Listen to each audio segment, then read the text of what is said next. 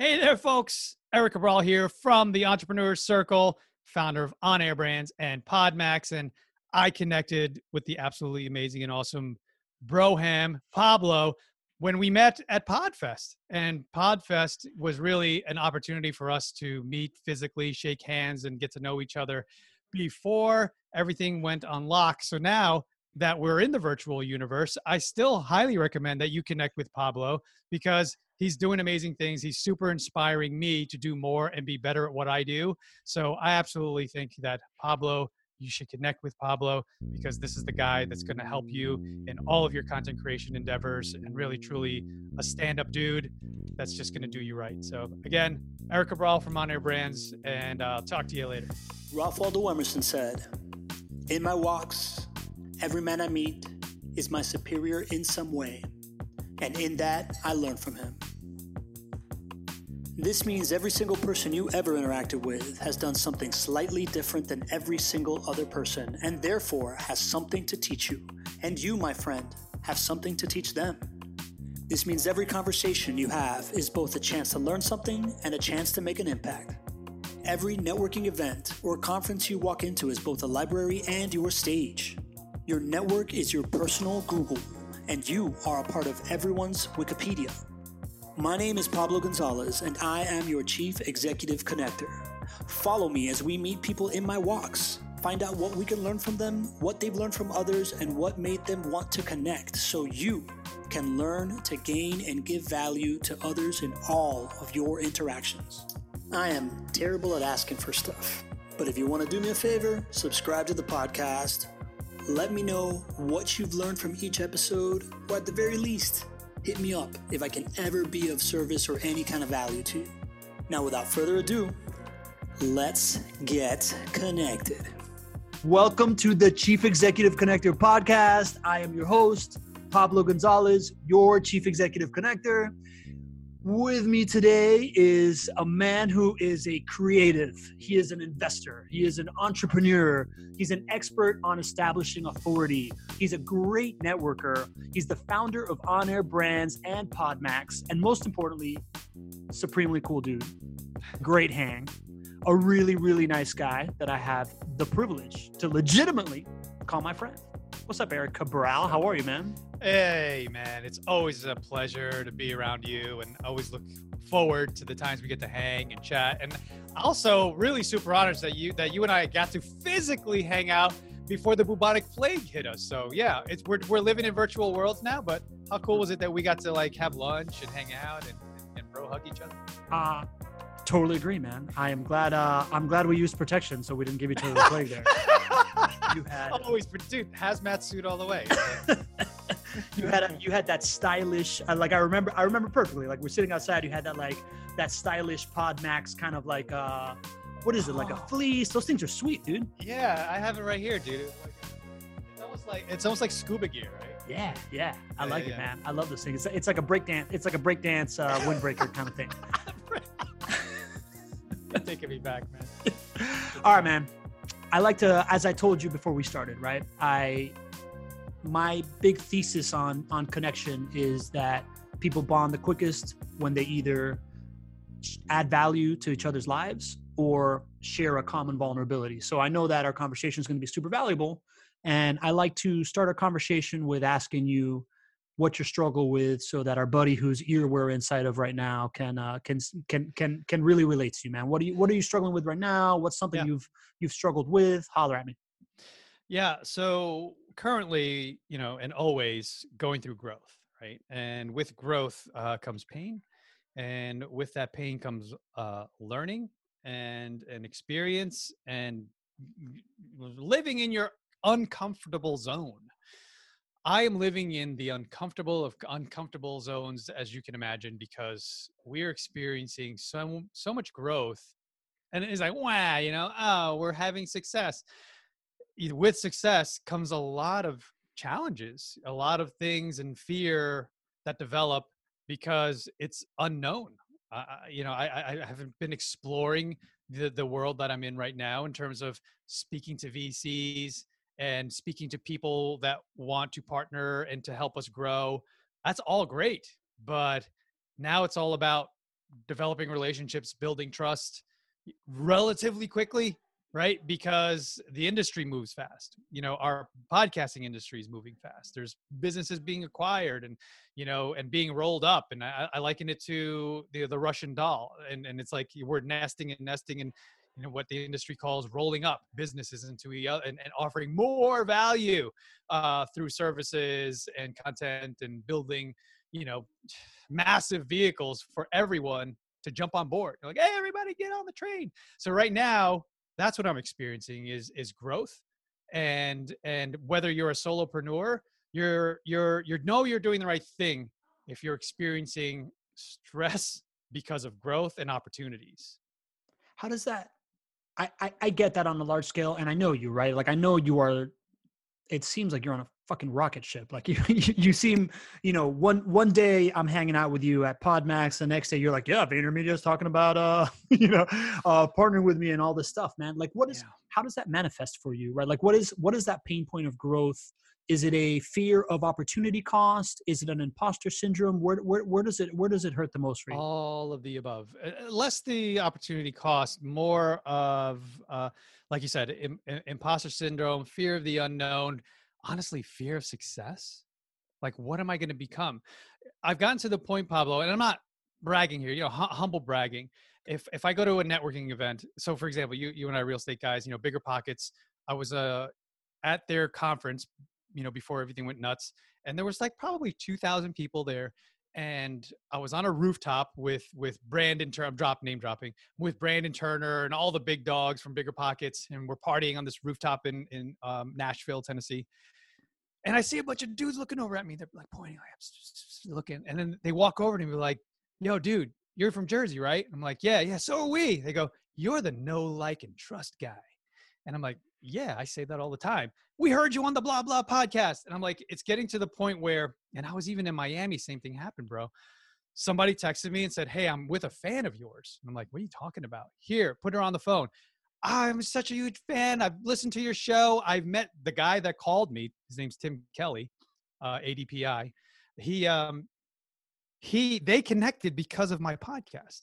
She listened to my show, connected with him, and he became her coach. So they were both at this Grant Cardone 10X conference that we talked about.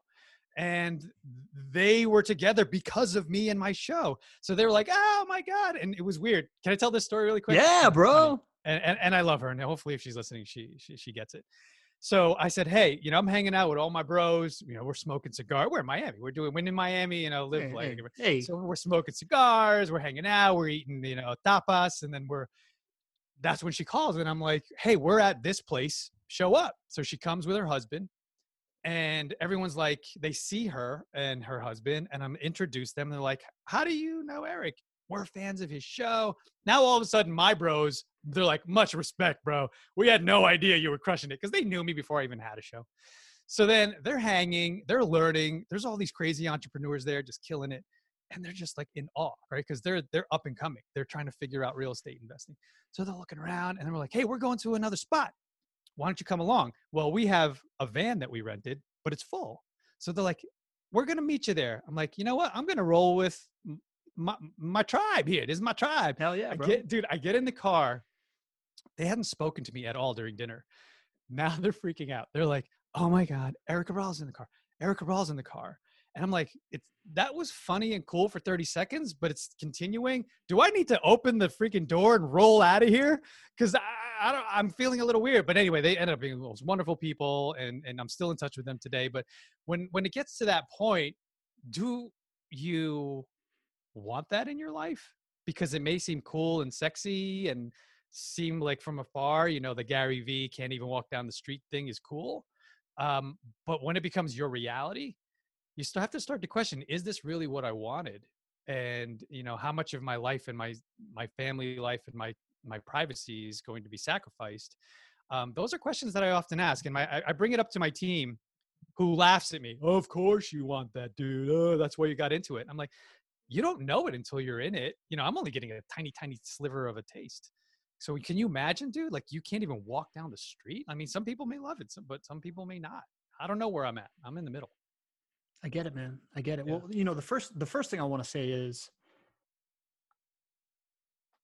if the fact that you're at that level doesn't surprise me at all, but at the same time it's shocking because you're such like a normal dude.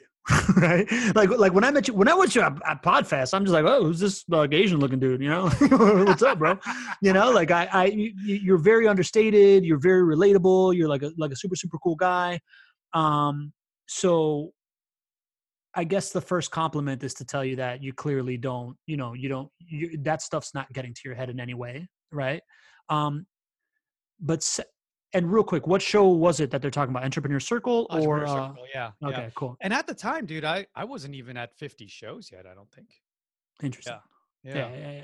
But that showed me the power of it, dude, because podcasting was like a side gig. I was just like, I'm doing this because, Gary Vee tells me I should have a personal brand. I didn't know how far reaching and how impactful it can be on people's lives until that very moment. Yeah. Holy crap. I'm not even home. I'm nowhere near home. Yeah. And it's reaching people who know who I am already. Wow, yeah. That's powerful. It's super powerful, man. And some of that stuff's starting to happen to me too. And I'm very early in my journey and I haven't done shit. I haven't done anything, right? So I get it. Yeah. What's cool about that, what you just said, is I was there too. Yeah. If it happens too quickly, you lose your mind, right? You see all these kids, literally the kids that grew up in Hollywood or any success. It's like winning the lotto, dude, and you're not financially educated. You don't understand investments, right? You piss it all away. Dude, I think it's better for us to slowly get indoctrinated into this lifestyle. So then eventually when you get, like, Gary probably got there over 20 years, right? So he was prepared. Yeah. But yeah, I guess the slowness of it is good because I'm slowly acclimating to it. And whenever I tell stories like that, it does feel like braggadocious, but it's reality. I'm not making things up. These things happened. And it's just weird because it's surreal, right? Because we're no longer in the days where you had to be Brad Pitt on the big screen, right? We can be these social media maven personalities. Yeah. In 2020 and beyond. It's nuts. That's the fucking lesson, man. Like that to me is the biggest takeaway I got out of like my whole year of 2018 when I was at that e-commerce company. It's just like this dude I partnered with is the guy that I'm not gonna try to embellish this because it could come out really insensitively, right? But like he was in my fantasy football league with all my friends, and at some point he left because we were all shitting on him so much. But at the same time, there was like 1,000 to 2,000 people online who consider him a fucking messiah on Facebook. So it's just like, you don't even, your audience can be tiny, right? Like it could be a tiny audience, but to that 1,000 people, to that 100 people, to that 50 people, it's, the power of your presence. It's like you're a real celebrity, and it really is just all about showing up on Facebook and Instagram and having a podcast. Dude, here's what's crazy about what you just said. I think people have this fantasy that they need to speak to thousands of people. Exactly what you just said.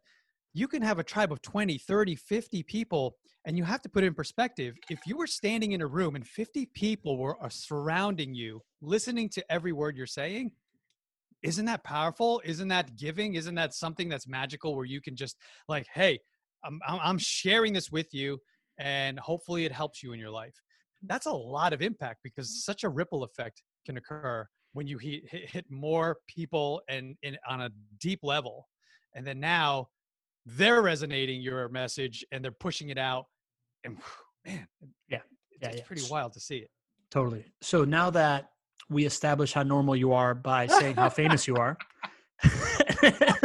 But dude, think about it. What you and I just said. It's true. Dude, I was a nobody corporate freaking shill just doing the grind, dude, showing up to work, not because I wanted to, but because I had to. And then, being a nobody, dude, super insecure in meetings, didn't want to speak up because I didn't think my voice had value. I didn't think that anything I said was smart. I felt like a big dummy. And then at some point I realized I need to be like that person or my boss, or I need to figure out and then ask them questions. How do I get there? And little by little, I started to pull myself out of that hole. And it took time, but yeah, it's recognizing the fact that you have value. Each and every one of us has something to give or to offer. And you may feel small or insignificant, but if you just change your mindset to think, no, I'm better than this. I'm better than what I am right now. And I can continue to be better. Dude, we all start from nothing, literally. Like come out, boom. And then it's like, I need to learn how to walk and I need to learn how to crawl. And, it's just amazing life, man. It really is. You literally just hit right at like the central spinal cord of what this podcast is all about, right? Like I don't know if you've listened, but the intro to this podcast is a quote by Ralph Waldo Emerson that says, every man in my travels, every man I meet is in some way my superior, and in that I can learn from him. So like everybody has value and whatnot, man. So that being said, I want to get into that story of how you became, because it's no surprise to me how quickly it's happened for you, because I'm seeing it happen very quickly for me. And you've done it listen, man, I see you as a giant inspiration in my life, right? Because in your story, I hear my story. Yeah. You're just like 1 or 2 years ahead. like you've literally been doing this maybe 1 or 2 years longer than me. Literally the same exact, you and I are following the same blueprint. It's incredible. Exactly. It's exactly the same. So I've never heard you say that you were in conference rooms thinking, oh my God, I can't speak up. And then all of a sudden you're like, I want to sound like that. And I just had a conversation that was just like that for me. And I went back to like my Genesis conversation where I was like, oh man, this dude is speaking about things he's learned from other people and it makes him sound really interesting. And I need to add that feather to my cap. Did you have a singular moment like that also? In terms of like deciding to make a change or like, do you have like a conversation in particular that you remember where you're just like, oh dude, this guy is sounding really, really interesting and I can do this if I just start thinking the way that he's thinking, kind of thing? Yeah, kind of, sort of. I stepped into this creative agency where it was super hot, sexy. Imagine all the super young people, creatives, from every level of a writer to an artist to executive. And I really wanted to fit in. I really wanted to get into that culture and be cool like them. So I externally created that persona, right? I put the blazer on with the t-shirt and I'd rock that. I'd come in like, where's the party? I'm the party.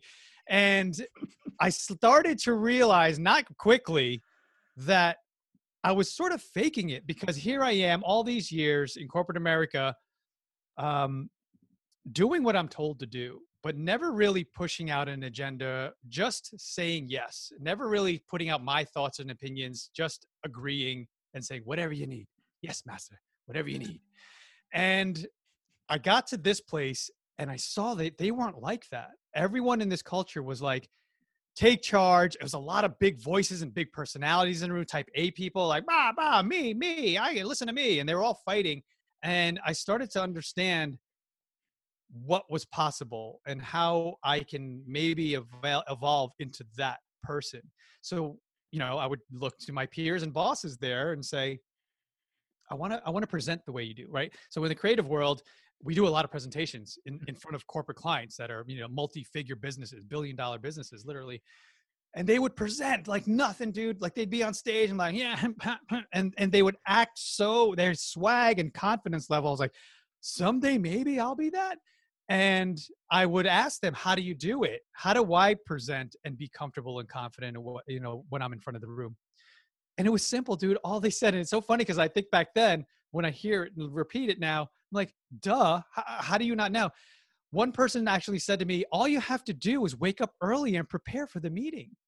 Like, know what you're talking about and you'll be comfortable with what you're saying, because you won't need to read a script. You'll believe in what you're saying, right? Yeah. So if you believe what you're saying and you're prepared, you're going to come off confident because you know your shit. I was like, thank you. And since then, I always strive incrementally to get better and better and better. And fast forward 5 years, I'm in front of the room, in front of hundreds and hundreds of people, just sharing and doing what I do. And now people come up to me, how do I do that? How did you get there? And I'm just saying the same thing. Prepare, show up, stay up before the night before, know your talking points. It seems simple, right? Yep. But to those trying to figure it out, not so much. Real quick, because now I'm going to ask you to tell a story in a second, but the amount of like inflection that you put into your voice and the amount of voices you do and like your energy, is that natural or is that learned? Because it's fucking awesome. I'm just throwing it out there. Thanks, brother. Yeah. You're awesome. Appreciate it. I think it was learned very young. Yeah. Being around funny people, being around people that were animated, my cousins, you know, Jersey. Yeah, well, we're New Yorkers too. New Yorkers, So yeah, New York, yeah.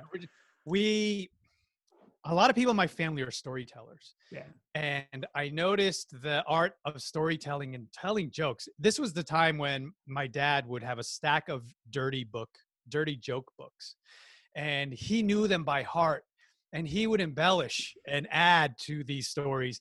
And he and I would sit in the car for hours driving to where we were driving, just telling dirty jokes that we've heard over and over and over again, but we would try to one up each other by adding. And I would always add voice. He was never great at voices, and he used to crack up, like practically driving on the side of the road because he was crying at my voices. And I was like, there's something powerful there. And then I started to mimic family members, and then I started to get in the workforce, started mimicking my coworkers. And, you know, imitation is the highest form of flattery, but not everyone agrees with that, right? So I had to be very careful. If I saw somebody wasn't digging what I was doing, then I would sort of still do it, but like when no one was behind closed doors, to the people that would appreciate it. I hear a lot of stuff that I associate with my family, right? Like the bonding through humor and bonding through making fun of each other. And real quick, I want to get this out of my head because I'm like beating myself up for saying it. But the guy that I described that we're like making fun of and he left our fantasy football league, I believed in that guy enough to quit my job and go join this company, right? So I'm not like, you know, so I'm not trying to put him down in any way. But what were dinner tables like in your house, man? That's a good one. Dude, here's the thing. I was the youngest, right? So my youngest of two. My sister's 2.5 years older than I am, and she, unfortunately, was in the Philippines. For some strange reason, my parents decided to leave her behind because they didn't know what was the great unknown. They didn't know what was going to happen in Brazil, where they wanted to move first, and then they came to America. I can't imagine leaving my oldest and my only behind. They did. And then I grew up an only child up until I was like, I don't know, 5 or 6, till she finally was flown over from the Philippines. It was so weird, dude, because I remember playing in our Yonkers apartment on the floor and my parents going, you know, you have a big sister and she's coming soon. And I'm like, what are you talking about? Like a 5-year-old, maybe younger. Yeah. I was like, I don't know what you're talking about, until she showed up. But anyway, wow.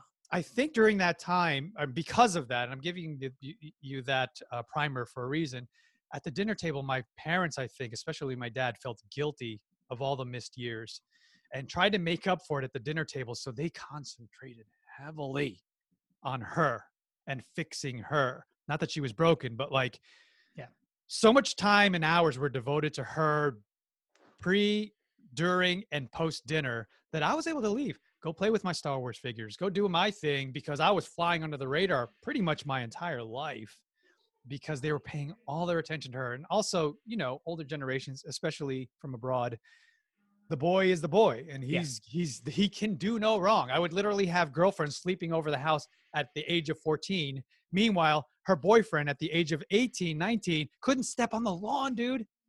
Like literally he'd be standing on the curb and then my dad would be standing in the door. I'm like, yeah, you can't come up here, dude. Like, that's crazy. So that's the house I grew up. I know it's not the dinner table, but the dinner table was dominated by talks between my father and my sister. That makes sense, man. And listen, now, man, it's crazy, bro. Like I am extremely marked by having an older sister in a Hispanic household where the double standard is ridiculous. And, you know, she was very overseen and it was like, oh yeah, Pablo's just a funny guy that can get away with whatever the fuck he wants. Right. Like, and I find that I bond with guys that have older sisters because it is a perspective to be had. Right. Like, for whatever reason. Were you aware that you were being treated differently or did you care? Yeah. Because my sister still doesn't shut the fuck up about it. Yeah. Like, dude. Yeah. It's the same, dude. My sister still harbors a lot of resentment over it, you know, and she's in her 50s now and she's like, and I'm like, man, you haven't chewed on this and spit it out already? It's still on. It's tough, man. It's really, listen, man, being a woman of that upbringing, right? Of that, like, call it the patriarchy, call it the double standard, whatever you want to call it, man. It really does a number on, it's an impossible standard to live up to, man. Right? Like I see that my story that I go to is just like my sister was allowed to see her first PG-13 movie, taking me to go see it because, and she was like 14 and I'm 4 years younger than her. Right. You know what I'm saying? Like it's that level of double standard. Yeah. And it marks you, right? Like it definitely made me aware of it. And, Yeah. To be quite honest, I was enjoying it. Like of course. Didn't empathize. I should have been empathetic. Yeah. I wasn't. Yeah. And I remember exactly, you remind me of the same story where the only reason they taught her how to drive is because I was turning 16. And they were like, oh crap. She's been begging, teach me how to drive. I want my license. But we learned at the same time, dude. Yeah. How effed up is that? She's 2.5 years older than me. Yeah. So, those are your formative years, man. I could see why you would harbor that, right? And my sister, by the way, is my number one confidant in all sorts of stuff, right? And I still see the effects of that upbringing. Do you have daughters? I have 2 little girls, man. Yeah. I know. What do you have you processed that in like how you are gonna react to how you treat them as whether they were boys or girls? We tried to be very intentional with everything, their environment. There's something inherent with genders I've seen. Although we threw blue toys, trucks, whatever it is, it didn't matter. Dolls with short hair, boys, it didn't matter. They gravitated towards their girly stuff. Cool. Pink stuff, long hair, Barbies. Like it's just something inside. We had no control. It just took hold of them. Disney, Frozen, all that stuff. We didn't expose them to that deliberately. It all just showed up. It's weird. Yeah. Interesting, man. I didn't think we'd go down this route, but I find it fascinating, right? Like, and I very much, we kind of scratched the surface on your podcast of like political affiliations and immigrant stories and whatever, man. But this is part 2, by the way. This is great. This is better than my podcast. You guys should just listen to this show. Don't listen to my show. I mean, they're already listening, Eric. So if you want, we can just say your podcast and just. No, I'm serious though, dude. I'm having way more fun. Maybe it's because I'm on the other side. More pressure on you. I don't feel any pressure, man. Dude, what I want you to tell the story of how you got to the front of the room. Let's see. First, I had to be comfortable with the idea of being in front of the room, right? And that took time in the corporate environment. So I was able to flex that muscle a little bit during corporate America, presenting in front of clients that were, super intimidating. When I started to get better at that, I got the confidence to network, right? Because I was accustomed to being in the corporate boardroom, so to speak, and make small talk with suits.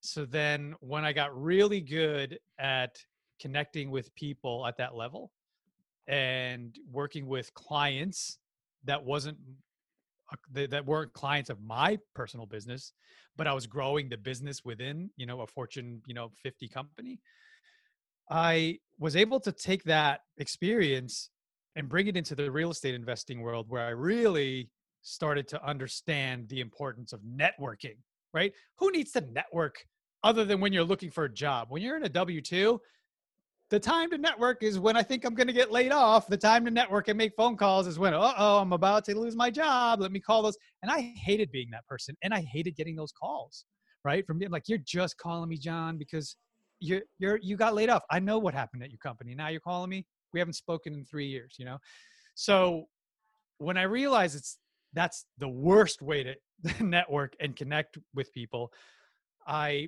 really started to embrace the real estate investing community's abundance type of mindset. And when they all were in it for each other and helping one another, and trust me, there are the gurus out there and run to the back of the room. And I got sucked into that. I really did. I got for that too. Yeah. But I learned from that experience, right? That was an expensive MBA for me to figure out, dude, it wasn't really until one of those experiences that I understood brand through association. I didn't understand aligning myself with people who had tribes of people like that. I learned through my $40,000, $50,000 real estate investing course because they did it. So lesson learned, it was expensive, but I used it and helped me to build everything that we're experiencing now through real estate and media and content creation and podcasting. That was necessary. I had to do that. And getting into the front of the room was really identifying opportunities and identifying people that have the opportunities. They were the doorknob for me to get to the next side. And it wasn't like using a doorknob in a dirty sense, like I used you. It was staying with them as long as the journey allowed it to, right? And there's still a lot of them are my business partners and close friends. And they helped me leverage my superpower. They were like, this dude is great. We can really use his talents, get into the front of the room, inspire people. And when I started doing that, it was a drug, man. Like getting in front of the room and then having a line of people waiting for you. I think we talked about this. And then understanding, holy crap, people actually give a shit about what I'm saying. I'm helping people. I'm really helping people. Oh, yeah. So then it just continued. And then it translated really, really well online and through live and doing all this stuff.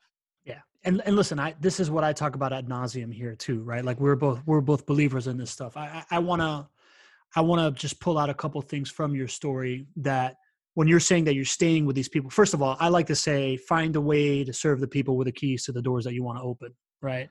And you did it at first by staying late at networking meetings and helping the organizer put up tables and chairs and clean the room.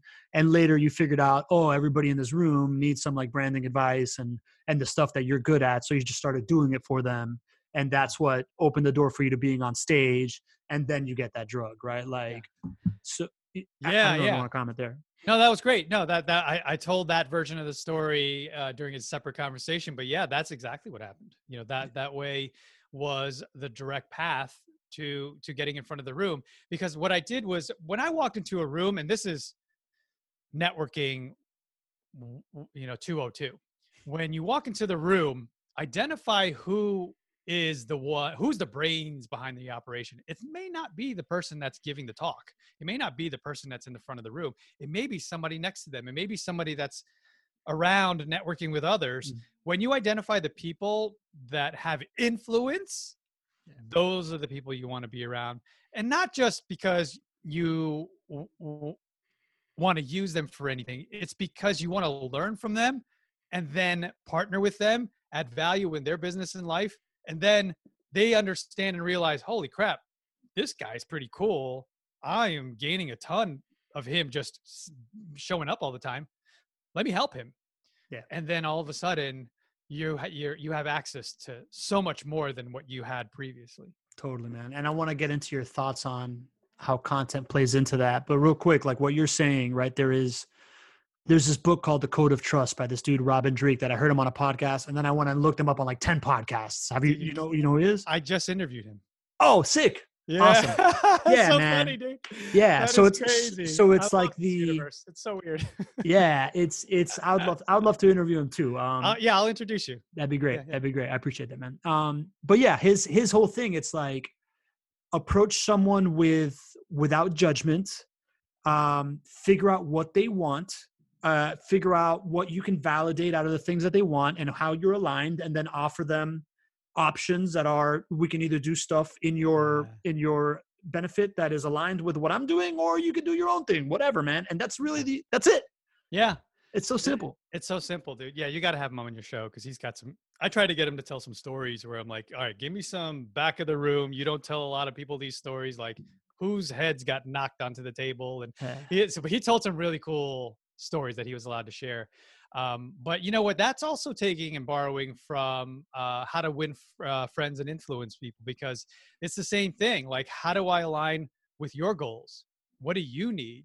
How can I best serve you? And then listen to you intently and genuinely. And then that person's going to open up and they're going to be like, here's everything. And then you can systematically start to figure out solutions for them. And then boom, now it's win for everyone. Yeah, man. And that's how you and I jive, because as soon as we met, we're like, hey, I know there's something here. This guy's really stand up. I could feel it. I didn't need to hear it. I just felt it. And then we connected and we're like, dude, we just keep lobbing balls over each other. Like, is this way? You want to put that one in? Put that in your basket or not? It's up to you. It's crazy, man. I was going to kind of save this compliment for the end, and I'll repeat it again. But yeah, man, that's something that really impresses me about you is that you operate like that. And that's very, very clear. And that is very attractive, right? Like somebody like you that whenever you're like, man, I like this dude, I like, how can I do something with him that benefits him is how I try to be all the time. And I find that that's what everybody tells me that they like about me. And it's obviously a super likable thing. And you do it at a really high level, and you're a super high level guy, right? So like, I think that part's amazing, man. How do you, so within all of this is the idea that we're serving people, right? We're offering them opportunities. We are relationship builders, and we're content creators. Why content? Talk to me about how content fits into all this equation. So I like to think about content as, I'm trying to think about it a less abstract way, but a good sort of visual photo for everyone. If you think about creating content, not necessarily in a micro or intimidating way, where it's like, there's so many things that I could do and say and put out there, but how does it affect the whole, right? So if you can sort of think about it as you're blanketing like an entire area, or maybe let's liken it to those airplanes. This is funny because it's summertime and I'm near the beach in Jersey, and there are still old school airplanes flying with banners back and forth, right? And I'm like, what, Geico? Okay, they're still plugging money into that. That's weird. It feels like 1980 again. But I imagine, say, maybe something like that, where you every piece of content you throw up there is a flag in the sky. And then if you do more and more, and all of a sudden you have hundreds, if not thousands of messages that are, people can't avoid it. They just see it because everywhere they go, they see it, right? And then like, and eventually, whether they like it or not, they're going to have you in their subconscious.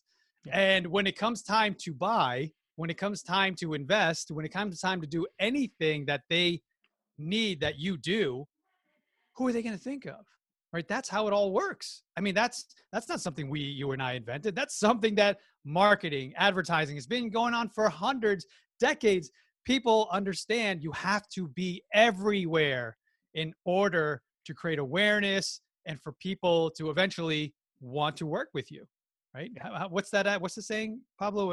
It takes 7 or 8 touches before somebody decides to. Correct. So to me, what's unique is that I think everybody's trying to do that from forever, from Pepsi to, to me and you. Yeah. But you use it as a way to serve others, right? Like you're combining that with serving others the same way that you were putting up chairs. Right. Yeah. Right. Yeah, you're absolutely right. So that metaphor, although it's about spreading your message, the message being that whatever you're looking up at and reading and digesting helps you in some way. Some way it's telling you, eat right. Some way it's telling you, go to sleep. It's positive messages out there so that people subconsciously start to implement what you're saying and what's helped you in your life. I'm not saying this is going to work for you, but this is what's worked for me. And I remember you and I, especially when I was coming up, listening to Gary Vee, listening to all the thought leaders that were telling me this works, and just following and trusting in the process. That's all we're doing. We're champions of the Gary Vee model, where content and documenting your journey. Yeah. I'm not saying anything new here. I'm just telling my version of it. Yeah, totally, man. So get this. I'm gonna hit on what PodMax is and everything like that. But like in everything that we're saying, right? Like if I was like a paper salesman, right? Like if I just sold office stuff, like I've always been like, dude, who's going to make the Gatekeeper podcast? Who's going to interview every executive assistant of every high power Fortune 500 guy? who's going to take that thing and run with it, and they're going to be the most connected motherfucker. You know what I'm saying? Like I've always thought whoever makes the executive assistant podcast, that all he does is interview the most organized, most thorough, because those they're predominantly women, right? But like those people are just, they have so much to offer in organization and service and how they approach life. But they're also like, dude, you want to walk into an office with donuts, or do you want to like spend 45 minutes talking to like the secretary of, I don't know, fucking Gary, the CEO of GE or whatever, right? Yeah. Yeah, absolutely. I'm surprised. I would be surprised if that doesn't exist, or that's how a lot of people get to the higher levels, right? And getting access to the Tony Robbins or Gary V's. Yeah. Everybody knows you got to go to the bouncer. You got to get through them first. That's kind of how I got to James Altucher. I mean, I became friends with Jay Yao, and it happened at the same time, but it helped knowing his personal assistant. It helped being aligned with and having access to both. If you can get both numbers, if you can get D-Rock's number and Gary V's number, then you're good. You're in, right? So absolutely critical to get the gatekeeper on board. But then if you can get both, because then when they talk, it's almost like, it's a no-brainer. I know him. I know her. Yeah. Oh, listen, speaking of D-Rock, right? Like I've met Gary Vee 4 times, and the first time super hectic, but the last 3 times I'm always like, D-Rock, what's up, man? What you do is incredible, right? Like by the 3rd time, he's like, hey, good to see you again, man. He's acknowledging me. By the 4th time, we gave, I was helping my buddy fundraise for this company Rabbit, and we gave Gary a beanie with Rabbit on it, and D-Rock went and like posted all sorts of like pictures of him wearing the Rabbit. But you know what I'm saying? Like it's clear that you serve the number 2 person, and you acknowledge that person, and yes, genuinely, right? Absolutely. 100%. Like I see D-Rock as maybe the most important historian of this decade. Yeah. So true, man. So true. You have to go in there with genuine and authentic, just your intentions have to be true. And if you're coming there and just like, yeah, man, they smell it on your breath. They know, you're just using me to get to this person. Dude, so you said something interesting, which I always kind of deconstruct how I met somebody. We met at PodFest. We already said that, right? And then why they like stick around with me, right? Like why they decided to build relationships with me. And you said you felt it. Are you a very just like intuitive person about who you grow closer to? What do you look for people that you grow closer to? Yeah, I am a very guttural type of person. Like if my instinct tells me something's true and right, I go with that. And then I need time to make it true, right? I need time. I need all the information to then inform me. Yeah, that it always ends up being correct. Always, 100% of the time. So sometimes I'll go into that whole analytical side of me where I'm like, okay, does this. But the thing is, I think your instincts know, right? As human beings, we're here on this planet because we have instincts that help us to survive. So I think if there's something that is incongruent or it doesn't line up or jive, you're going to be out, right? I'm out. This thing doesn't make any sense. Even though you may not be able to pinpoint it, there's something a little off, right? So I just step away from those, or I pause on those relationships or those opportunities where I'm like, you know what? Something's a little weird here. Let's talk later, and then talk later or not. But I want to point out one thing to people that I often preach about, which is really key. And a lot of people don't realize that there's value in this. When you walk around, you never know who you're going to meet, right? You never know the opportunities that may present itself, especially when you're out at conferences, summits, networking events. So show up in your best light. Don't show up in sweatpants and jeans. Your hair is unwashed. You got a 3-week-old shadow on your face, because subconsciously people are going to judge whether we admit it or not. And when I met Pablo, when I met you, brother, you were in a freaking suit. And that was indelible. That stuck in my mind on the subconscious level, that you took yourself seriously. You were a trustworthy guy. You took care of yourself. It sent so many subconscious signals that when we spoke again, I still see you. And hence why people always say, use your profile to paint the picture that you want people to perceive you as, right?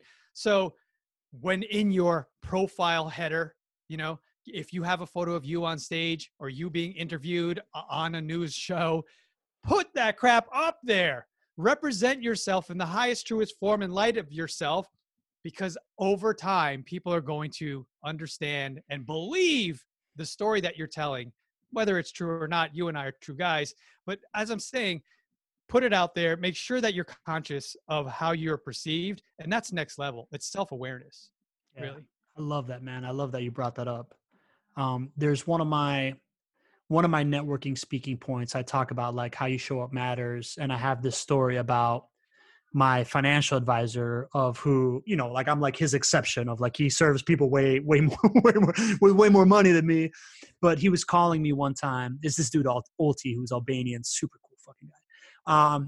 And he calls me. I'm like, I see the phone. I'm like, Olti, what's up, bro? And he's like, Pablo, I just love calling you, man, because every time you pick up the phone, you know, you're just like super happy. It brings a smile on my face. And I'm like, this is why this dude, you know, this is why he like trips over, dollars to pick up my pennies, because just because of that, you know, like, you know, how you show up matters. What you're saying right there is there's so many things here that people can extract. It's gold. How you make people feel is so important. Because, and that's what we bring, you know, not that we don't have to talk about my businesses at all, but, you know, with our event. No, we can't. Please talk about it. It's about the freaking experience. It's about how you feel. Yeah. And dude, I'll never forget this. One of my coaches back in the day said, if you can get in the transformation game, like Tony Robbins, Oprah Winfrey, and you can transform lives, dude, you're off. That's it, man. You're a success, because everyone needs it. The world needs it. 99% of the world needs us, right? In order to become these positive shining lights of beacon, where it's like, come on, folks, let's get out of this. Let's stop going down rabbit holes and being so negative and pointing fingers. You're a left, you're a right, you're a black, you're a white. Like, this is all ridiculous nonsense that if you were up on the moon and you had a house up there looking down, none of that shit matters. None of it matters. There is no up and down when you look down at the earth. Yeah. Right? It's all relative. Yeah. So we're like quibbling over these stupid things, not realizing we're human. We're all cut us, right? We all bleed the same color, man. I don't know what, I just, you know, I don't want to get into politics, but in the end, what it all means is we're all the same, and we're all here really to help each other. And that's how we evolve. We're going backwards right now. We're going backwards. And it's like, this is not good. We got to continue the momentum forward. We had it too good. That's what it is. Yeah. We had it way too good. And now people are like, oh, you're taking away my life and Netflix and my thing, and I can't go to the gym. It's like, because we were cush. We were too cush. Yeah. Wake up. Agreed. And people underestimate, right? Like, there's that saying that everybody needs like a cheerleader and a coach and a something and a something. Yeah. And people underestimate just how valuable the fucking cheerleader is and how easy it is to be a cheerleader, man. Like, all you gotta do is be happy for people, and people love you for it, man. Think about it, man. I mean, that's what moves mountains. That's what gets how skyscrapers are built. There's always a lead who has the vision, right? And tells everyone, this is going to be great. We're going to be able to do this. If you don't have those people, if you don't have those leaders, nothing will get done. We wouldn't have Netflix. That wouldn't have been built. But I mean, we'd be sitting around with our thumbs up our asses because there's someone that has a vision, but we don't know how. Not everyone has the tenacity, the passion, and the energy to pursue their dreams. It's easier to sit and be idle and just be told what to do. Whereas the leaders make shit happen. The leaders create change in the world. You know, I got this thing here on my wall that always reminds me with Steve Jobs. Half of it's covered right now, but it's you know, it's about the rebels. You know, everyone changed that quote. You know, you change the world. Like those are the people that make change. I love it, man. I'm no bullshit. Like 10 minutes before I hopped on this call, I was in the kitchen with my wife saying how grateful I am that while I question myself all the time, I have mood swings too. And just like everybody else, right? Like my default status is of happiness and optimism. And I'm just so grateful for that, man. Cause it really is like people need that more, like pulling, working that little bit extra to pull that out of you to share it with someone always makes the pie bigger. Yeah. Right. And I don't know where I get it from, man. Like I just feel blessed that I have some combination of genetics. I was the youngest. I was the enabled boy. I watched Ace Ventura at the right time. You know, what do you think? Do you think you get that from being the youngest kid in the thing also? Right. Cause I'm just hearing all the same stuff.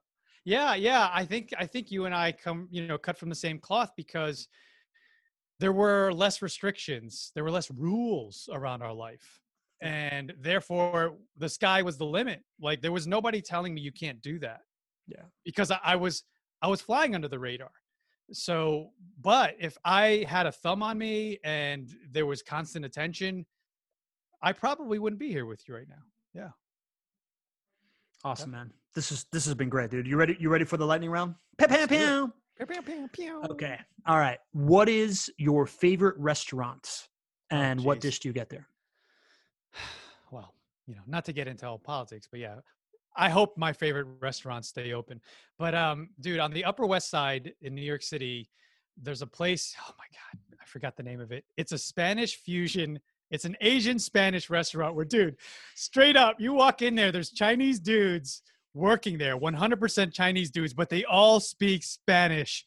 Like, dude, like straight from Miami. They have the accent down. You would 100% close your eyes. I'm speaking to a Dominican guy. I'm speaking to a Puerto Rican guy. I was about to say, we call those Puerto Ricans, right? Dude, yeah. I love it there. Oye, chino. Yeah. Dude, they live and walk the walk. But anyway, you can go there and get amazing, arroz con pollo. You can get all this. Nice. Oh my God, dude, everything. Just yellow rice and beans, whatever it is you want, dude. That to me, whenever anyone asks me what's your last meal, I'm like, I need a pork chop, I need yellow rice, I need some black beans, and I need a little side salad. Yeah, boy. I like it. Man. I like it. Yo, in Miami, there's a really good Peruvian Japanese fusion. And then make this like arroz chaufa that is like that perfect amalgamation of what we're talking about, man. Dude, good there's nothing like a good old Spanish meal, man, with a shit ton of rice on the plate. Dude, I cook so much. I'm so happy I married my wife because she taught me how to make really good rice. And now I'm just like addicted to making rice every day, man. Like it's so good. Yeah, I married a white woman, and she's like, you need to stop eating rice and pasta, and you're getting fat. And I'm like, it's my life. But you get used to it. Now it's a treat. Real quick, you got family in Italy, right? You said? I do. Yeah. My aunt, who is my my mom's sister, married a straight up Italian guy. Okay. And awesome. and they have, children, Filipino, Italian kids, and Bologna, which is, it's a fabulous place. But yeah. All right, cool. Anyways. Puts things in perspective when you're a kid, right? Because then you need to travel. Totally, man. What content are you most into right now? Right? Like this could be your favorite podcast, your favorite podcast episode, your favorite book, your Netflix and chill show that you got going on, right? But like I like to talk about the impact of content on people's lives. Yeah, I'd love to say, what people would want to expect in, business content. But I do need to chill sometimes. I do need to decompress and shut things off. I love watching, whether the shows are on Netflix or Amazon, stuff that, aside from, I've discovered and appreciate documentaries now more than ever, right? So I do jump into one. There's one called Heist on Netflix, and it's all about the money being laundered and all these back end deals. But the thing is, to me, that's a Spanish show, isn't it? Is it? Yeah, I think it was made in Spain. Yeah. Dude, maybe it originated. Sorry, I didn't mean to interrupt you. It's entrepreneurship. Yeah, please. But the thing is, it's kind of like Ozark. I don't know if anyone's a fan of Ozark, but someone got me hooked. I was never going to watch that show because I don't like committing the rest of my life to a show that has like 80 seasons. Yeah. But when he said, you're an entrepreneur and you're a real estate guy, you need to watch this show. And I was like, why? He's like, this guy's all about business and buying businesses. And I'm like, oh my God, I'm in. And yeah, I got sucked into that. Ozark is a great experience, and it's not heavy. I think it's done 4 seasons. This upcoming season is the last season. But yeah, those are the type of things I like to just jump into. lose myself for a little while. Interesting. I think and I don't want to go down this rabbit hole, but I do think it's interesting that we have the proliferation of content that shows the entrepreneurial side of criminality has become very popular, right? Like Narcos and, all this stuff has really hit. And I know Narcos has gotten popular because now everybody calls me Pablo Escobar. What's something that you were sure about in your 20s, that you no longer believe to be true? Wow, that I no longer believe to be true. Well, that we touched on it earlier. That my primary home is an asset. That I was indoctrinated into that belief system. And I'll explain to anyone who doesn't understand that if you want to figure out if something is an asset or a liability, and I'm sorry, I mean to correct, my primary home is a liability, then you have to ask, does it generate income for you? Does it make money for you? If your primary home or anything else, like your car, is it making money or is it draining money? If it's draining money, it's not an investment. It's not an asset. So yeah, that was the eye opener for me and the mind shift. And then it applied to business. It applied to everything, dude. It applied to just relationships. It just expanded its reach. But yeah, understanding that concept is a game changer. Excellent. What's the best piece of advice either that you've ever gotten or the best piece of advice you always like to give? Well, lately it's all the stuff we're talking about. It's hard to understand if you don't practice it, and it takes time. But having an abundance mindset, when I adopted that, the value-driven idea to just give with nothing and expecting nothing in return, that changed my life too, man. Because when I started to do that and started to adopt an abundance mindset and surround myself with people that have the same idea of life, man, that changed everything. Because then all of a sudden, opportunities just fell out of the sky, and I'm like, whoa, I'm gonna get emotional if I think about it, because it wasn't really truly, and I've heard it over and over and over again, and I didn't get it for a long time. And then when I was like, I'm just gonna, and it didn't happen overnight. I had to get there. I had to get there on my own. And once I got there, I'm like, holy crap, this is the lotto numbers. People are like, oh, the future, give me some lotto numbers. That's the lotto number right there. I love it, dude. I love it. Yeah. I'm going to link up to podmax.co, onairbrands.com. I want to take this moment to give a ringing endorsement to PodMax, right? Like you really haven't explained it very much. You only just said that you really care about how you make people feel at the event. And by the way, that was very, very apparent, right? Like as I took part in PodMax, I'm just like, man, these motherfuckers are doing it good, right? Like Josh, like Josh Carey, like I look at Josh Carey as an MC and I'm like, oh, game, respect, game. I really like what I love how he does it. But the ability to everything we talked about, right? Like to forge relationships through a service-driven thing that creates content and adds aggregate value and launches, either your podcast or your name, or teaches you how to present yourself better. Like it is this beautiful, beautiful amalgamation of everything that we just described, and I couldn't recommend it anymore. But I want to also allow you to tell our friend that we're in his ear or her ear right now, how to connect with you, anything you want to promote, anything you want to like draw attention to, anything like that. Dude, you said it. I can't say it more perfectly.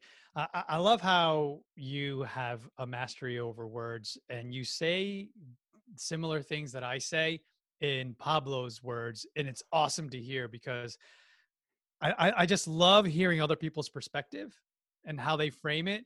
And it's just inspiring, watching you and seeing you and you do your thing. And I'm like, man, we're servicing the same people, and we're also have the same driven values and passion, but we're different people, even though we're mirrors. It's so weird, isn't it? Yeah. Right. We're definitely selling the same shit, right? Yeah, it's so weird though. Yeah.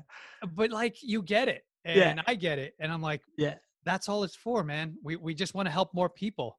We want to help more people, and we want to do the best and do right by those people and what they need, because a lot of people need our help. A lot of people need their voice heard. They need to, especially during these times as businesses are beginning to fold, How do you reinvent yourself? How do you put that message out there? How do you clarify that story?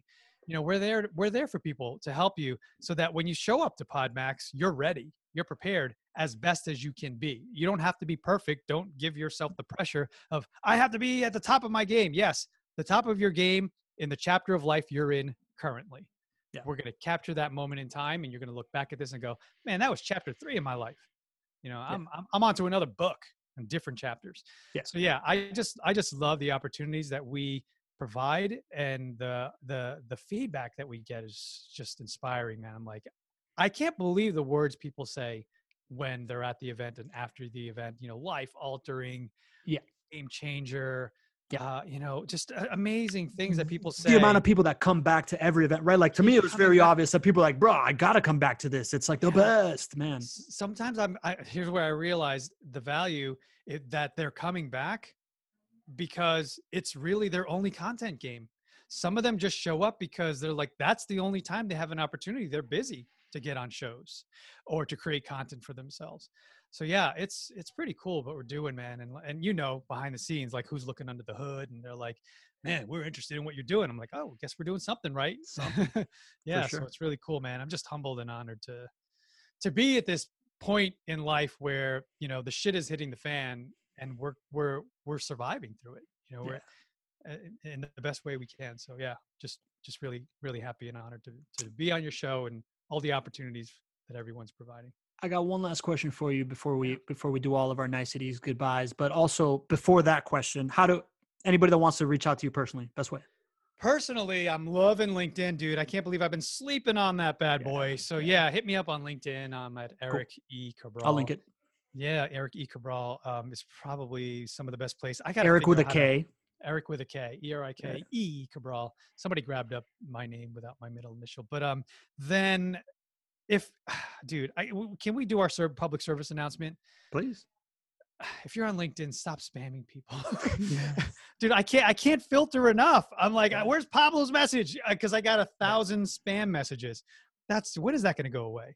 But that's something that I love. LinkedIn, being able to just directly connect, put more content out there. I really truly feel, and I know you agree, that LinkedIn now is what Facebook was 5-10 years ago. 2014 the opportunities. Facebook. There's just a land grab. Everybody's shifting over. Yeah. Facebook is still there. I still operate there, but LinkedIn, man, that's the heavy hitter. I describe LinkedIn right now as LinkedIn not that long ago was a town with dirt roads built for horses, and all of a sudden they built all these highways. So whoever's got a car is going to see everybody and get to know everybody really, really quickly. I love it. Right. Because they went into this like native content game. Right. Yes. So I just think if you're putting out, leading with value, right? Like if you're putting out their valuable stuff, the things that you are learning in the process that you are living in, as opposed to the shit that you want people to do. Yeah. Instead, just the lessons you're learning, man, it goes, Yeah. And what's powerful about it is everyone's there to win. Everybody there. No, there's that saying, like, you can build up your own skyscraper, right? Or you can tear down others. Yeah. And be the one, try to be the only one standing. Yeah. I feel like everyone there is building. Everyone there is like, let's build a city together. Whereas Facebook right now, everyone's tearing shit down. Right? I don't want to be in that world anymore. I don't want to be like in the middle of these arguments. Just leave me out of it. I'm going to go over here where the skyscrapers are growing and the roads have been paved. But who knows? LinkedIn will hopefully last for a little bit. And then the next thing, where you and I are in the game, so we know what's coming up. We in the game, baby. Last question is, where do you find community? Community. Dude, first it starts at home, right? You got to be healthy and well at home. And then, within arm's length, I have my community here in my neighborhood, but then also my tribe it extends into my business, right? So that's my micro core, and the people that I speak to each and every day. You're getting into that fold now, which is really cool. And then it expands from there. The people that are in your tribe and in my tribe that are getting fused together, right? We build the network, and then they're all starting to come. They're all starting to see what we're doing and paying attention. So yeah, it's really outreach and the ripple effect of what we're doing. Buddy, I want to acknowledge you, man. I feel like I've sprinkled in a bunch of compliments ahead of, throughout this thing, but it's rare that I come across somebody that really embodies all the stuff that I really, really believe in at a high level. And on top of that, you know, is such a cool dude. And man, I don't know. Like I'm now choking because I've been thinking about this for so long. But in a very genuine way, man, you are such an inspiration to me, because what Gary Vee is to me as a North Star, you are to me as my next navigation point. And it's so fucking important to see somebody that is validating the things that I really believe in, that are also the most noble virtues of what I believe in, and doing it at a high level, succeeding at a high level, and being this really genuine great hang. Right. So I just want to acknowledge you for that, man. And I'm just really, really grateful that we've gotten this close this quickly, honestly. Yeah, brother. Yeah. I'm with you, man. And when things are meant to be, they happen quickly. So I appreciate you, brother. I appreciate you being in my world, and, anything I could do for you, I'm there, man. I don't want to get emotional either, but, yeah, love you, brother. Awesome. Love you too, bro. I hope you enjoyed that conversation right there as much as I did. Listen, Connect with Pablo is a content marketing community creation agency. The bottom line is that if you can start creating content that can give value to your customers or audience while creating strategic relationships through it, you can have a content machine that allows you to tell the story of your business through the value you are creating while gathering people together. If you're curious about that or know someone who could be, please shoot me an email at youshould@connectwithpablo.com, or hit me up on Instagram or LinkedIn through the profiles tagged in the show notes. If you just want a quick pick-me-up and some tactical advice right before walking into a room full of strangers, go to connectwithpablo.com, watch the 5-minute video about how to walk into a room and not feel like you're all alone, and or download the little cheat sheet on how to do just that. I have a lot of my friends that have done networking with me for a long time tell me that they love watching that thing and carrying it around when they're walking into a networking event, or they're walking into a conference, or sometimes even if you're just walking into a wedding and you don't know anybody, right? It has a lot of use for it. I invite you to check it out if you need it. I really hope you stick around, connect with me, and start leaning into finding value in others and feeling like you have value to give yourself. It'll make the world a better place, I promise. Until the next episode, I am Pablo Gonzalez, your Chief Executive Connector.